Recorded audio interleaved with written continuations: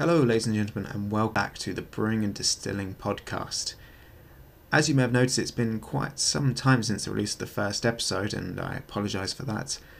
There's been quite a lot going on with me over the last month or so, but I'm all settled now. I have all my equipment and everything, so I should have a lot more time to dedicate to this podcast, so you should be seeing more episodes more frequently.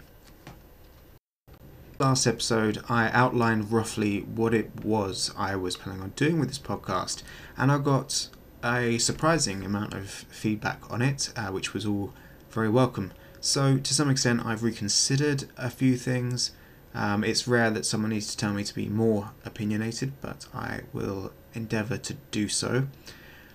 Just perhaps loosening up the structure, talking more about things, specific products. So a lot of people wanted to hear about gin, and I do intend to talk about that quite extensively. But overall, I intend to keep the principle of this as a primarily educational podcast, which will give you transferable skills, not just specific skills. But, these skills develop from doing things, practicing, and everyone starts their journey by just picking something up and normally following a guide or a recipe. So there's plenty of room for that in this process.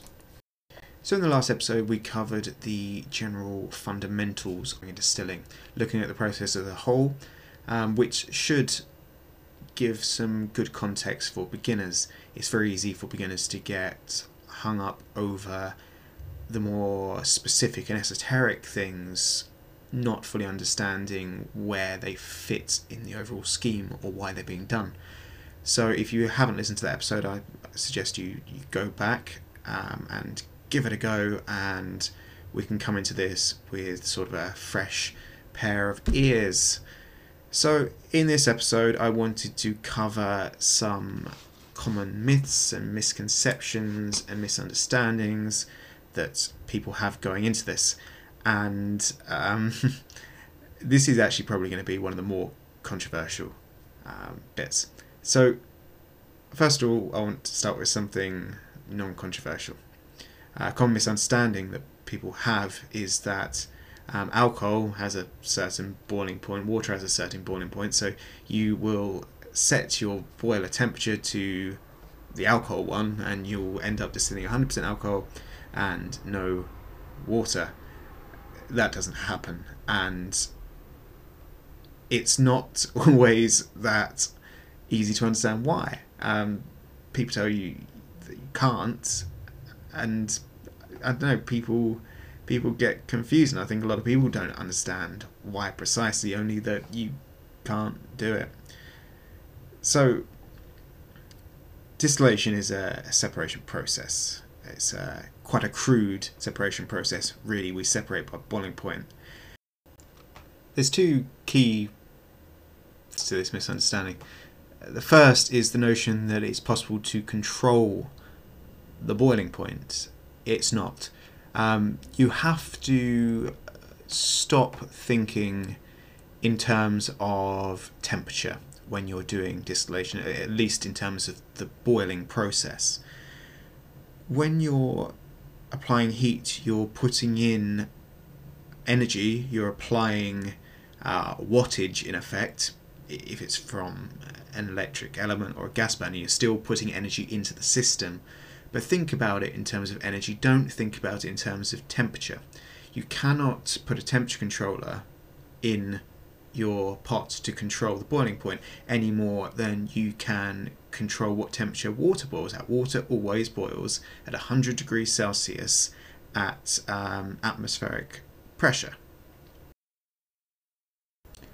And in the same way, any given mixture of alcohol and water has its own boiling point. It is a mixture, it is not two different things existing in the same space. They are a mixture together.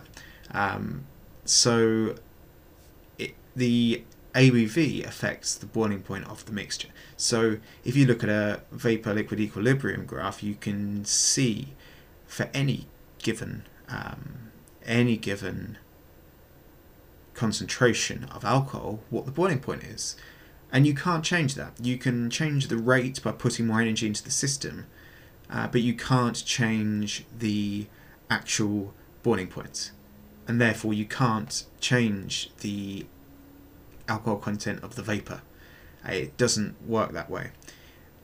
When we boil, you need to think about it in terms of pressure, because boiling occurs when the vapor pressure of the liquid, because any liquid still has a vapor pressure, there's always bits of it that are trying to get out, and the only thing keeping it in is the atmospheric pressure. Now most of the time when it's cool, the atmosphere it has a higher pressure than the vapor pressure in the liquid, and it keeps it mostly in. There's always a few runaways. That's why we have volatile things. That's why we lose strength when we age whiskey, because it evaporates out through the barrel still. It's why a puddle on the floor, maybe at even on a cold day, will evaporate eventually. Now that's puddle's not getting to 100 degrees, but it still evaporates. It does happen, and it's always trying to get out. So generally speaking, what we do as distillers is we increase the vapor pressure of the liquid by applying energy. The other way of doing it, of course, is to reduce the atmospheric pressure. That's the other way to cause evaporation in the same stroke distillation. And that's what you get with vacuum distillation, and it's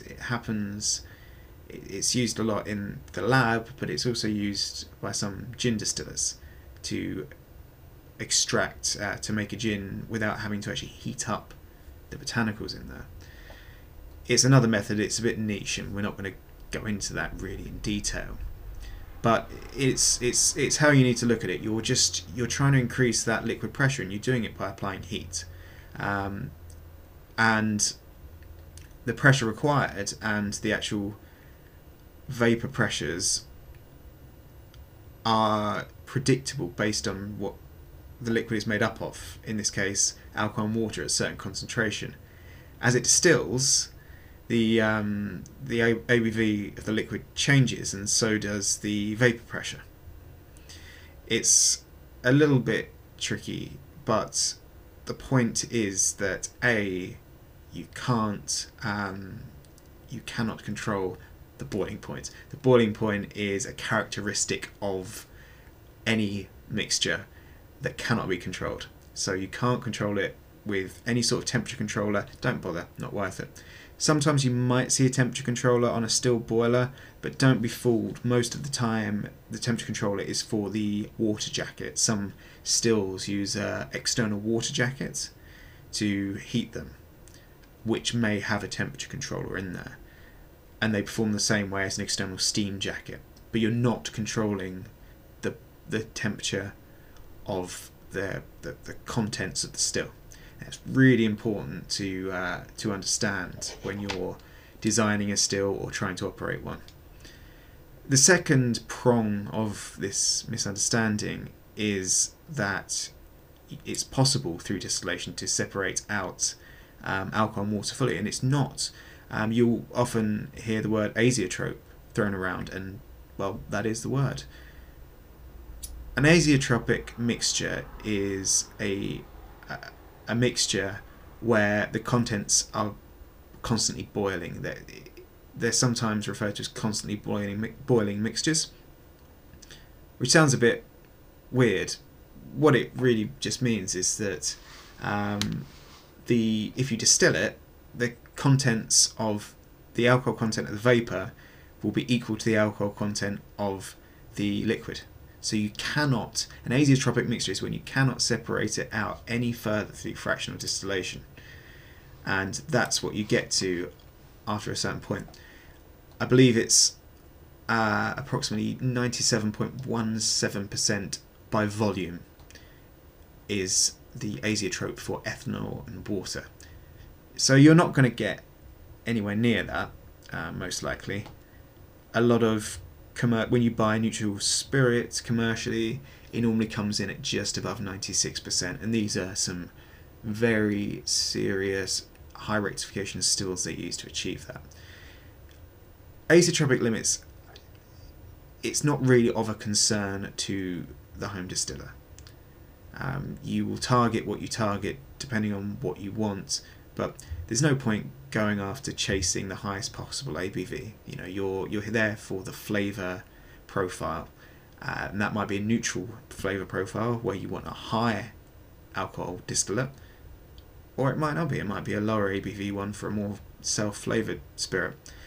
So, you know, it's a misunderstanding, but it's not something that we really have to worry or think about. So that's one of the least controversial parts that I wanted to cover in this episode about myths. I'm sure there's lots of guys out there who are very skilled chemists who would probably not be quite so happy with my explanation, but I believe it does get the point across well enough. And it just requires a change in thinking. You know, stop thinking about temperatures, start thinking about energy, start thinking about pressures. That's really what matters. But again, you do not need to strictly control any of these. It can be quite useful knowing how much energy to put into a system, but there's no one there measuring the pressure of the still. It's not anything that's useful to us as operators of a still. Okay, it's mostly outside of our control. All we need to make sure is that we put in the right amount of energy so it actually distills, but it doesn't distill too hard and boil over. You boil in potatoes, guys. It's very straightforward, for us at least. So the other thing I wanted to talk about, and this is another one that I see a lot with beginners, you know, asking or worrying about, 4-shot methanol, acetone, the nasty stuff. You've heard about it. You've heard about people going blind off of moonshine. In fact, here in the UK, I still get asked when I bring some homebrew beer to a party whether or not it's going to make them go blind. A lot of this are myths that have come about through American prohibition to put people off of alcohol or moonshine, and they've really stuck. And they're not all false, but they're sort of misguided, I would say. So there's this worry about the safety of home distilled products. Now, I'm not saying that nobody ever went blind, nobody had any ill effects by drinking moonshine. In fact, they almost certainly did. The point that needs to be made, and probably the key point in this, is that what was being drunk, these unsafe spirits that were around during Prohibition, weren't the result of someone following any sort of good practice. They were following bad practice. These are guys who were taking maybe some good spirit and cutting it with methylated spirits, spirits that were deliberately poisoned by the government. And when you say something's poisoned by the government, people think you're crazy. But no, I mean, that's what we do. We do to this day. Potable spirits that you drink, we've decided generally that there needs to be a duty. We call it duty or tax levied on it to basically recover the ill effects, the damage to society.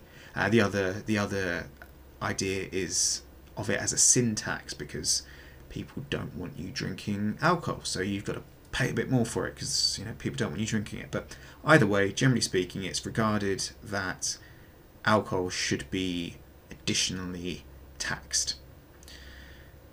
Therefore, you know, it's important to separate out the stuff for industrial use, because alcohol has a lot of industrial uses as well, and you can't have industry paying drinking rates for alcohol, otherwise nothing would ever happen. So this is why we have methylated spirits.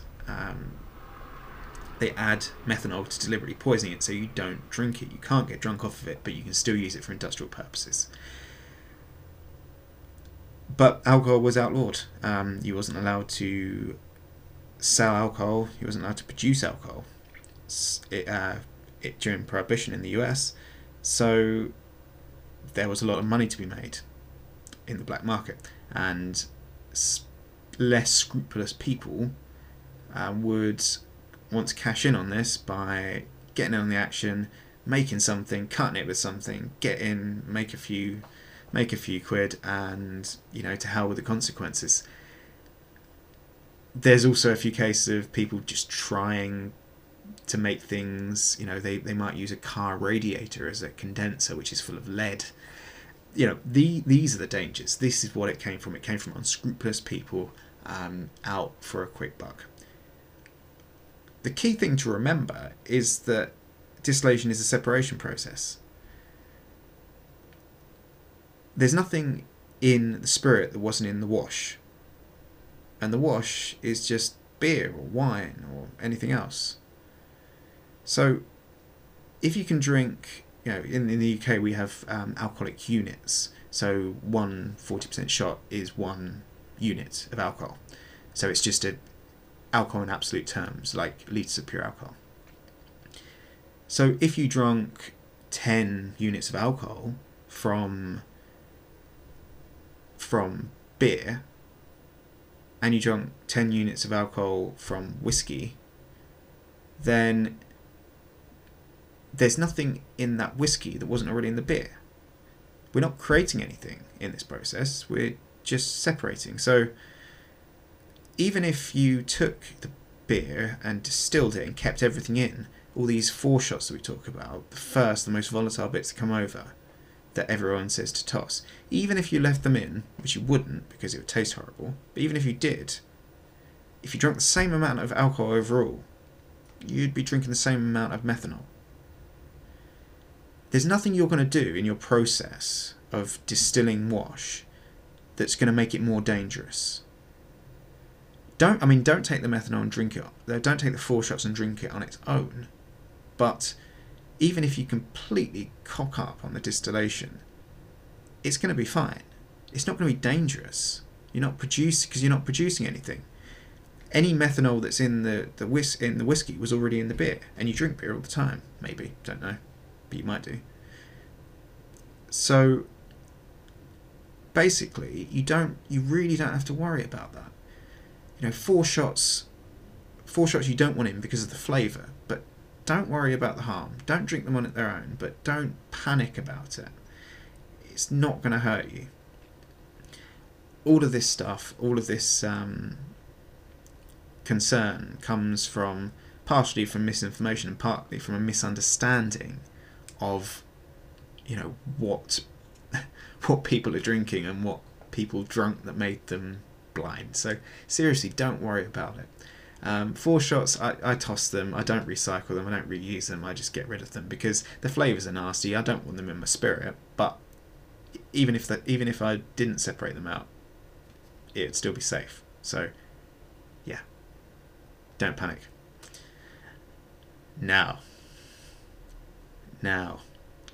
for the third and the final, I think, thing that I wanted to talk about in this, and one that I may well get some pushback on. I don't want to be one of these dramatic people who talks about all the backlash and the controversy about themselves before it happens or doesn't happen. However, whenever you bring up plastics in terms of distilling on home distiller forums, you will meet some passionate people. And, you know, it's understandable and it's okay, really. The analogy, really, it's similar to the principle of saying the gun is always loaded. the gun isn't always loaded. You treat it like it's always loaded. You know, you don't play with it, you don't point it at people. It's something that's not true. It can't be true. The gun obviously isn't always loaded, but you tell people it anyway. You know, it's a principle. It's an untruth that you abide by because it's just safer that way. And that's what I think has happened with plastics in distillation with the Home Distiller Group, because some plastics can cause you problems. Some plastics are unsafe. Most plastics, depending on how you're using them, aren't. But generally speaking, the home distilling community has adopted this principle of plastics are bad. If you don't use plastics, you're not going to run into trouble, and that's true. You know, you're not going to get problems of leaching or degradation if you don't use plastics at all. But I do very much disagree with the prevailing notion that you should never use plastics. I speak as someone who works in the alcohol industry, and I can tell you that plastics and synthetics are used consistently, and the products there are held up to very high scrutiny. And this isn't one of these, oh well, you know, these big corporate lot, they're just in it for the money, so they don't care that much. You know, it's not like that at all. All of the most premium brands will use it. So let's actually boil it down to what you can and can't do. And I will now reiterate the point that if you don't know what the plastic is, and if you're not sure, don't use it. If you've got any doubt, don't use it. Use something else if you can. I'm not encouraging you to be gung-ho about the use of plastics. I am just saying that it's not off the table. And used properly, it'll be fine. But you've got to have an understanding. So, one of the main areas where you'll probably want to use plastics are in storage. You can end up storing quite a lot of distillate, especially if you're doing lots of washes and stripping runs. And, you know, glass, stainless, wood, they're expensive and not practical really. And, you know, actually glass is quite dangerous. Lots of homebrewers have gone away from using glass carboys because, you know, they break. And then you've got lots of glass. And in this case, you've also got lots of flammable material. If you're storing alcohol, what you want to use is HDPE. Nothing more, nothing less. And you're in luck because HDPE is really the most suitable material for storing liquids, for the most part, and is in wide use. So most plastic containers, like the jerry cans, which you get in 5, 10, 25 plus litre containers, they're all HDPE, and they will almost always say they have it stamped on the bottom of them. Check that that's the case, and if it is, you're fine.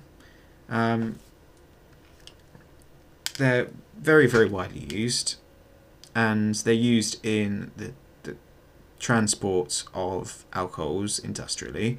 Normally they will come, if you're buying neutral spirit, 96%, 96.45% spirit, they will come in 1,000 litre plastic HDPE IBCs, or totes, I think, as they're often known in the US. It's perfectly common, it's industry standard, and it's fine. Often in smaller quantities, they're stored in 25 litre plastic containers, and along with a lot of other very harsh chemicals. Storage of high strength spirits in HDPE is fine. I'm just going to say that that's fine. Another option is PET. I personally wouldn't go with that. I'm not so sure about that. It's not standard, and there's really no need for it. I would rather store in HDPE than glass. Glass is liable to break. It can cause you injury, and when that breaks, you know, I would be much more worried about the 90-odd% flammable spirit that you've just spilt along the floor. from dropping a glass carboy, or it cracking, or you might hit it with something accidentally. It happens. Just look at homebrewers. There's horror stories all the time of stuff like that, and that's fine. It's beer. It's not going to set fire. This can, so be careful. So HDPE for storage, great. Now the other time you'll probably want to use plastics is for hose transfers, that kind of thing. It's where it gets a little bit more tricky, but not very tricky. There's lots of hoses out there designed for transport of chemicals and alcohol. In the industry, we would use ultra high molecular weight polyethylene hose, UMP. This is basically HDPE, but in hose form. And it's normally surrounded by a big EDPM rubber sheath, and it has an anti-static coil running all the way through. There's not really... These are big, heavy-duty hoses, and I've never really come across anything like that available for home distillers. Really, to be honest, your best option is silicone. Silicone hose, as long as it's good, platinum cured silicone, check. But as long as it's that, it's fine. Don't use your standard, PVC hose, the braided PVC hose. No good, don't use that. It will leach plasticizer, as will vinyl hose. Vinyl hose, definitely don't use. Vinyl hose is sort of the standard homebrewer's hose. It's very common, but don't use it for this. It's absolutely not appropriate. You watch it, you use it, it will get stiff, it will get hard, it will turn opaque, and if you dilute your product and look at it, you'll see it will go hazy, and that's the plasticizer leaching out of it into your product, which is not good at all. That's exactly what we should be worried about and exactly what we shouldn't do. So basically, for home distillers, silicone. Now, the final place you may want to use plastics is in the still itself. Now this is the hardest test. This is where the plastic is going to be exposed to high temperature, high concentrations of alcohol. It's going to be rough for it, so we want to be very careful. This is why lots of people opt to use flour paste. I don't like flour paste. I think flour paste is messy, and if not applied correctly, you can end up with leaks. And if you end up with leaks, you end up with a massive fire risk. In industry, it's very common to use silicone. It's common to use Viton. It's even common to use EDPM. EDPM also is a fine choice for gaskets for hoses, by the way, fittings. If you're using like camlock fittings. Sorry, I should have said that earlier. Now, my personal advice would be silicone. What you're really going to be able to come across and use, it'll be silicone.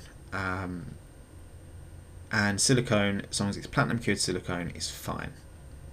If you're doing it yourself using a caulking gun, make sure you get the right stuff. Again, platinum cured and most certainly non-antifungal. You'll get a lot of caulking designed for domestic use has an antimicrobial additive designed to stop mold growing on it. Definitely don't want that getting in your product. So only use the proper platinum cured stuff if you're going to be doing it yourself, or if you're going to be buying in a gasket. But generally, silicone is fine, and Teflon or PTFE, absolutely fine. PTFE, go for it.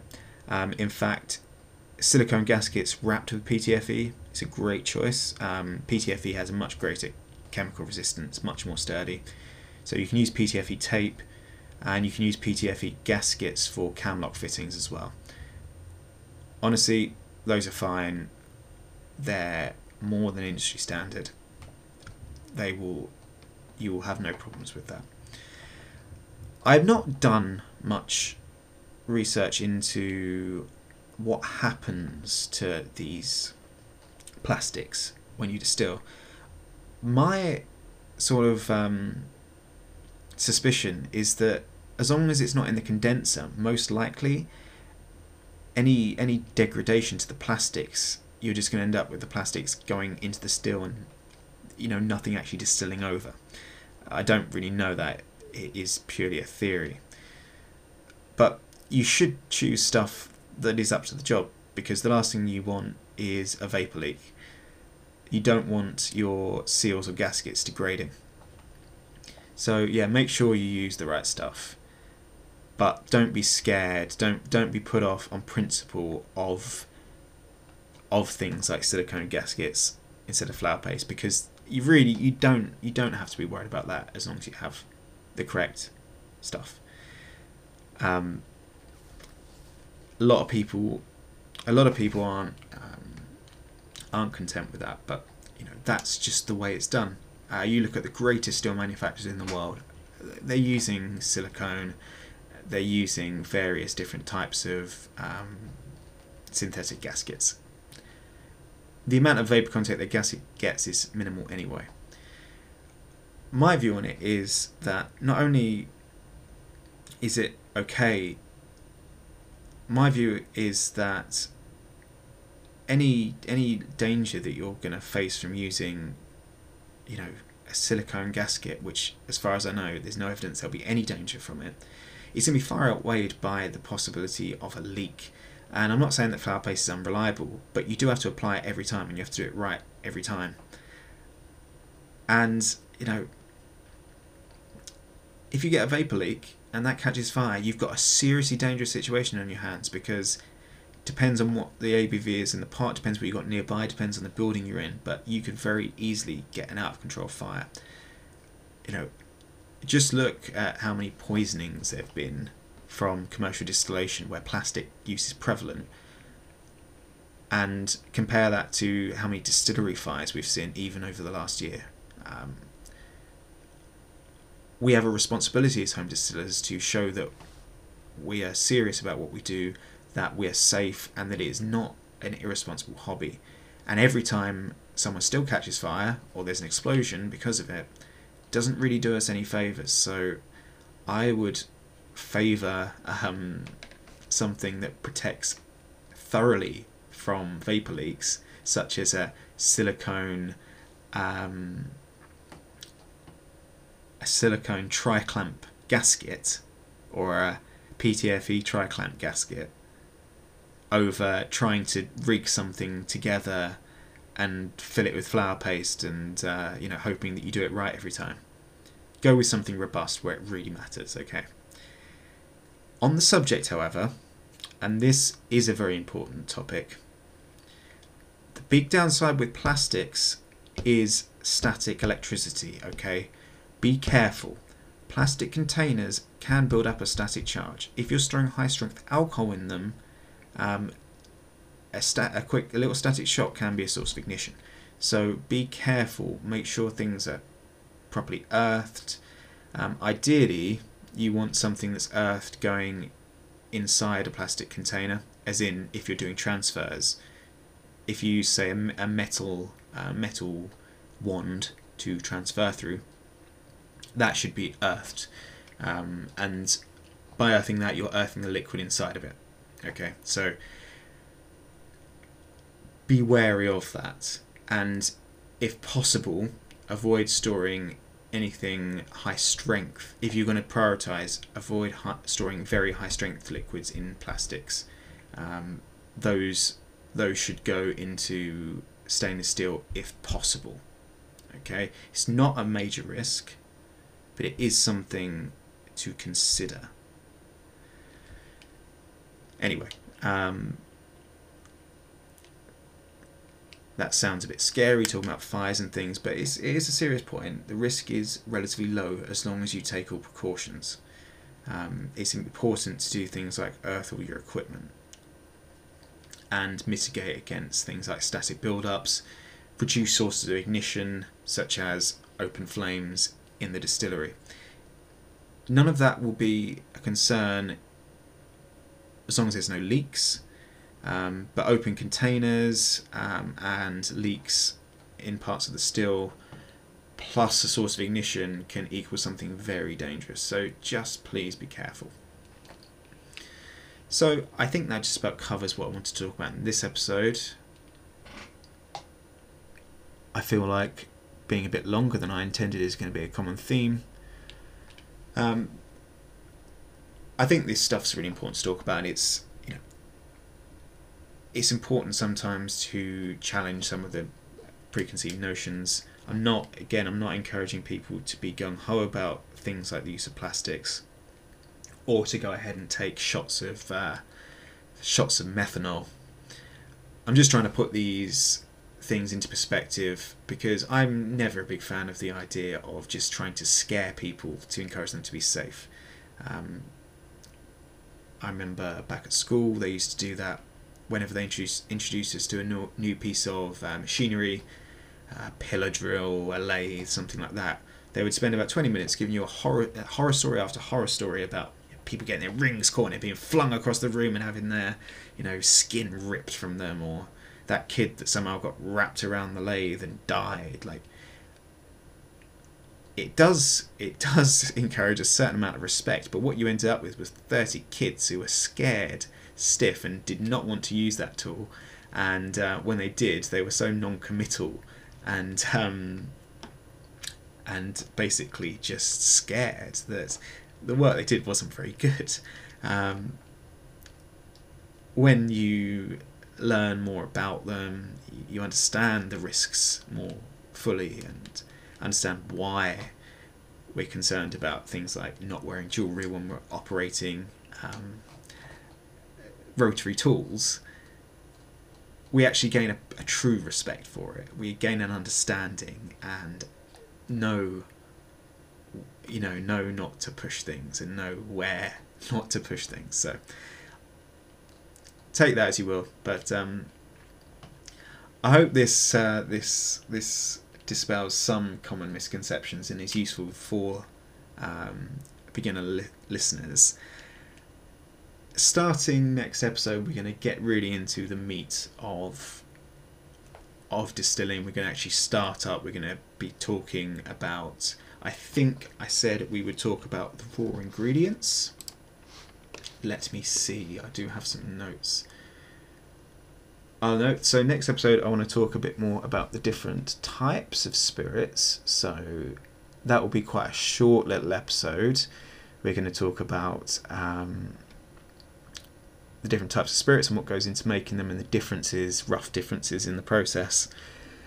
And after that we get on to the raw ingredients, and then things really kick off. So to all of those people who know exactly what I'm talking about, thank you for sticking by and listening, and hopefully you learned something new or maybe got a new perspective or something like that.